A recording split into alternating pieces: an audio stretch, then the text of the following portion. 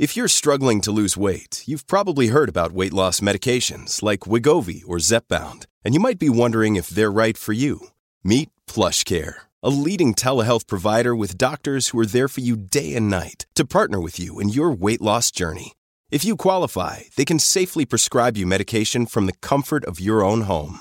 To get started, visit plushcare.com/weightloss. That's plushcare.com/weightloss.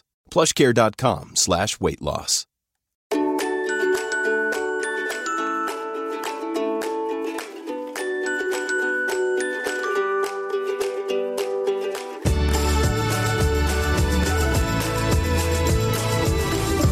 We're momming today with Jason Rantz, talk show host from Seattle, a regular on Fox News, and my guest for the next couple of minutes for this podcast. Jason, thanks for coming on.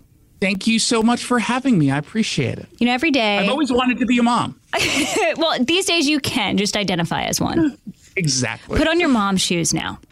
And look, we are all striving to raise understanding, sensitive, worldly children that respect differences in other people. But I feel like it's gone way too far. I've got my oldest is 6. I'm not even touching these topics of CRT and gender identity with her. And I don't think I'm going to do so when she's in 2nd grade 2 years from now. This is nuts. You shouldn't. It's too early for kids to be talking about those things. And, you know, I think I agree with you. We've clearly gone away from this idea of just teaching about tolerance, which I don't think is controversial to anyone, to telling folks that things are facts when they are not. And I think what we're seeing go on, whether it's CRT in the classroom or gender identity, I think what we're seeing is a intentional attempt to change culture. Because it's very difficult to convince an adult who has a lifetime of experiences and knowledge that someone can have no genders, but sometimes 2 genders at the same time. You're not going to be able to convince most adults who don't already claim to believe that is a reality. However, if you get it in front of kids and you start really, really early and you tell them that every single day for years and years and years, many times without not just parental consent, but without parental knowledge, you're indoctrinating that kid into adopting that worldview.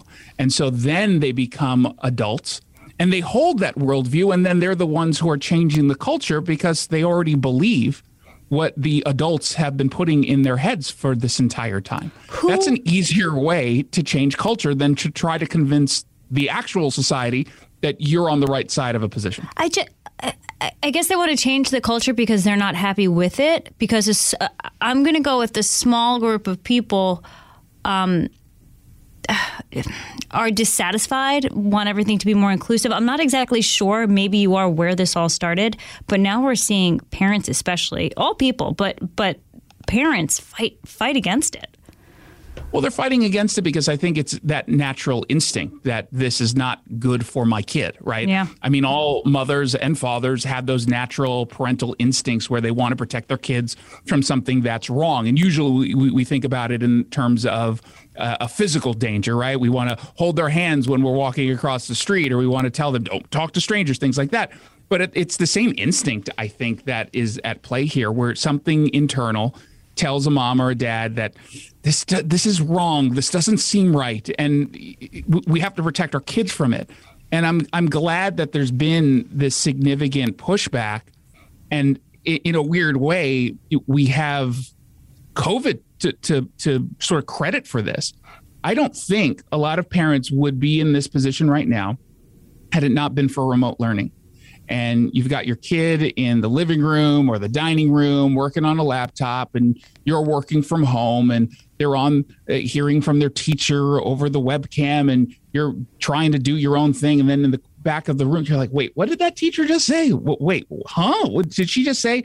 There's a system of white supremacy and you have to dismantle the system of oppression. And they said, how many genders exist?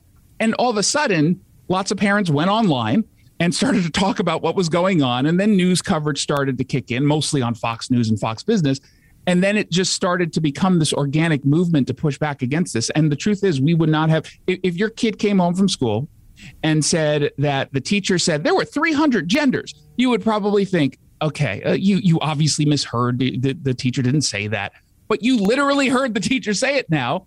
And we know what's going on, and there's been significant pushback. I think the kids get hurt by this in the end because, look, if any of my children are dealing with some identity issues, now it's part of this political and ideological firestorm, right? I think most parents in 2022 would be sympathetic to their children or their child's friends questioning their, I don't want to say questioning their skin color, because I don't think kids know to do that naturally. I don't think you have to tell them what they are. You know what I'm saying? I think they just live in this peaceful world where everyone's the same. I see it in my own children. I like to think that that's the case. But if we're constantly telling them, you're this because of this is good, this is bad, But I think, especially with the gender identity stuff, as it gets swept up in this firestorm, this larger discourse that has become very negative, I think it's tougher on the kids to be accepted and come to terms with how they do want to present themselves to the world when they're mature enough to actually do so. I 100% agree with that. And I was on the Faulkner Focus this week, and Harris had come on my show, and we were talking about this very issue. And I'm gay.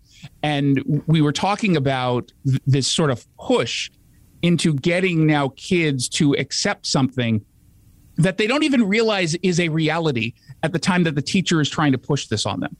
And I take that from my own experiences, where I don't think most folks know either way, because they're not being trained to think of it in that way, sexuality and attraction, because they're not sexual beings at the age of 5 or 6 years old. But it once takes you get puberty, right? Exactly. You get to puberty, and then all of a sudden you're like, oh, I've got these feelings that are towards these folks and not those, or this gender and not that one. And straight kids go through it exactly the same way as gay kids, just they're looking towards a different gender as far as who they're sexually attracted to.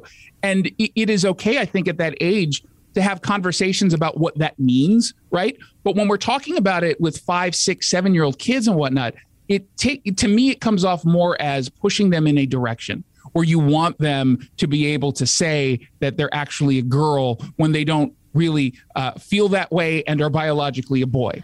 But they're doing that because they want to create this greater acceptance in society, which might be a laudable goal, right? And I think, generally speaking, I think, of course, that's a laudable goal for acceptance, but not when it comes at the expense of purposefully confusing kids and making it so that you're trying to push them in that direction, which I think ultimately is just really, really dangerous. Let's talk about what's happening at Disney. I was reading an op-ed, and the author had said, when you visit Disney, I haven't been in decades, but when you visit Disney, you typically see gender norms, right? You see dad holding a kid, you see mom with her, her Mickey ears on, giving everybody food. It seems like that traditional American nuclear family. This article was saying that's who's going to Disney World. And now that Disney is showing them all these different things, they're going to alienate their customer. Why do you think Disney is doing this? I have to assume they're looking at the market and they're thinking this will help them. I don't think they get involved because they think that it will naturally hurt, nor do I think they get involved because they even care.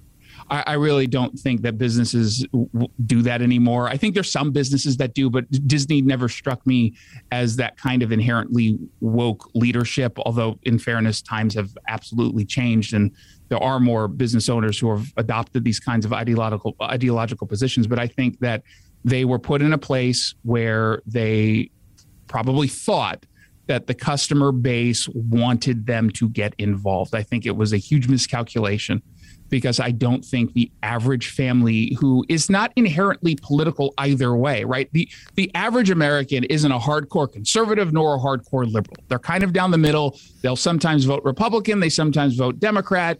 They have their tendencies, and it's kind of regional, depends on where you live. But for the most part, they're kind of independent. That's why politicians spend so much time trying to cater to an independent vote and turn them into an evangelist on their own side. And so I think that Disney just thought that this was the right business decision, or they just had really bad advisors telling upper management, yeah, we better get involved here. I looked on Twitter and you're trending in the wrong direction. It's silly. I wish businesses would stop getting into this, because they're just opening themselves up. What is Disney's stance on China? What is Disney's stance on voting rights? What is Disney's stance on X, Y, and Z? Should Elon Musk own Twitter? I mean, now they are putting themselves in a position where their political positions and business positions beyond just the immediate actually now matters to people. Do you think they've done this to themselves? Do you think fewer people go or buy their products as a result, or do you think this has no effect? I don't know. The truth of the matter is it's a little bit trickier when talking about Disney, right? Do I think that some people might forego a vacation to Disney? Yeah, maybe, because it's already expensive for a lot of families to do that, and they might be looking for an excuse to get out of it. Do I think that someone who is a hardcore fan of something that Disney puts out or one of their other companies puts out, do I think they're going to suddenly give it kick it to the curb? No, not necessarily. It's boycotts in general. And I've said this for a while, especially when the left was really hardcore in creating these like fake online campaigns to boycott companies.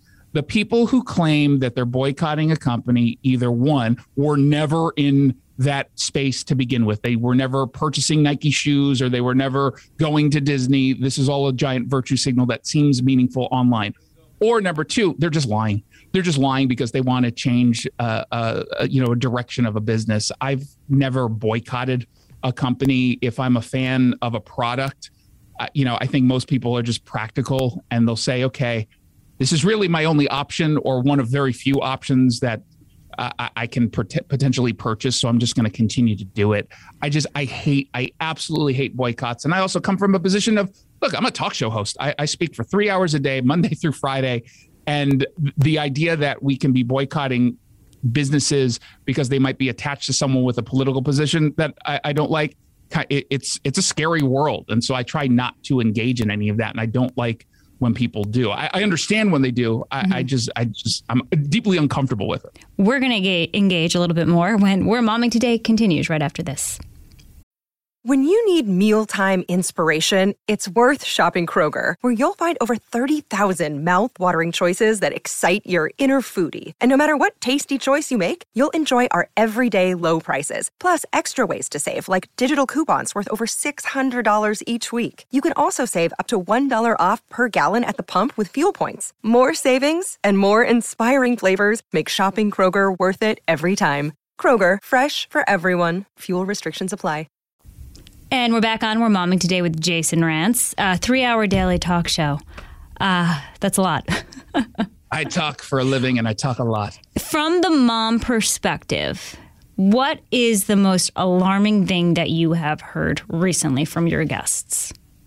I've heard a lot about safety, public safety in the Pacific Northwest in particular. It's an issue, and it's an issue here in a way that it's different from New York or Chicago or LA, where it's not uncommon in Chicago to have as many deaths and murders and assaults that occur. They're already really, really high.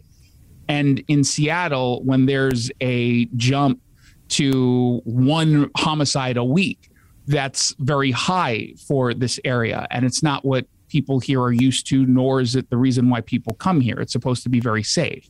And yet we're very clearly seeing a surge in crime, violent crime like homicides, but also assaults. We're seeing open air drug use pretty much everywhere in downtown Seattle. The homelessness crisis is out of control. We had for the longest time, almost a year, a dangerous homeless encampment that was on Seattle public school grounds, just literal feet away from a playground of a school. And parents were not happy with that. And we've started to see the sort of consequences of that. You have lower enrollment in Seattle public schools in this upcoming semester than they anticipated, which cost them almost $30 million in budgets. It's because parents are pulling their kids. They don't want them in these schools anymore. And a lot of it also has to do with some of the wokeness, no doubt. And COVID changed things where they realized maybe the teachers' unions weren't looking out for their kids. But I think overall, we're hearing so much more from people who are just saying, it's not safe. I don't feel comfortable anymore walking with my kid to the park. Something needs to change. Where are they? Are they pulling their kids, Jason? Are they actually moving out of Seattle? So it's hard to tell whether they're moving out of Seattle, but I can tell you they're moving out of King County, which is where Seattle is. So the census data indicates that they are leaving in bigger numbers than we've seen in the past. I mean, we've seen more people leaving King County than coming in for a couple years now, 3-4 years even. And that's unheard of, right, for this region, because we are used to having a whole bunch of people coming here because of the tech jobs that are so plentiful. A lot of them are leaving. Some of them are going to neighboring counties where it's a little less intense with the progressive nature of politics. Some are moving to nearby Idaho or Montana. And like so many others nationally, you're seeing a nice sort of migration into Texas and Florida. And I think that folks need to start paying closer attention to that. You're going to see a little bit less on the raw numbers of that happening in Seattle, just because Seattle is not particularly family friendly in a way. And a lot of the people who live here are younger tech people who are single. They haven't started families yet. They may not want to start families until a little bit later in life. But I think it's pretty clear that we're starting to see that trend, and few people are talking about it openly. I'm so curious to see how November plays out. Honestly, I'm not a very political person by nature. If you want to think one thing, I'm cool with that. You know, I'm not controversial, and I'm accepting of different points of view. And I live in New Jersey, and I remember for the governor's race, on the playground when I was picking my kid up, the moms were actually talking about making sure that they went to vote for I'm in Bergen County, New Jersey, which is a blue area in a blue state. They were voting for the Republican, and I asked why, and they were passionate about it.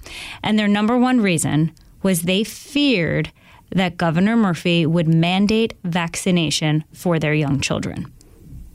Yeah. And that just stuck with me. It stuck with me. It's so funny because this week, the Washington State Board of Health voted unanimously against mandating vaccines for schools. And I think in large part, it's due to the intense pressure that parents were putting on them. I live in a state that doesn't like to pay attention to the science. I live in a state filled with a lot of people who are wearing masks outside for no reason whatsoever. But parents really push back against the idea that they should be forcing this vaccine on their kids, because they're smart enough to realize that the demographic that's least impacted by COVID happens to be younger kids. And it doesn't really make any sense. We obviously don't have long-term studies on the impacts of this vaccine on children. And I don't say that as someone who's anti-vaccine, nor do I think that any of the data suggests long-term there's going to be any problems. But I certainly understand why someone might say, okay, I've got a kid who's not really going to get sick if they get COVID. And you're telling me to put them in a position where they might potentially, even if it's a small chance, have some long-term effects of a vaccine that hasn't yet been tested in the long term on kids. Like, I get that position. I'm fully vaccinated. I'm also boosted. But I get that point. And there have been too many people who have just tried to tell those mothers and fathers, shut up. You don't know what you're talking about. You're an anti-vaxxer, when all they're doing is operating in, I think, in good faith. And I think there's resentment when you do that to someone. Jason Rantz, we have to leave it there. So good to have you on. Thank you so much for having me on. I really appreciate it. I feel more like a mother today.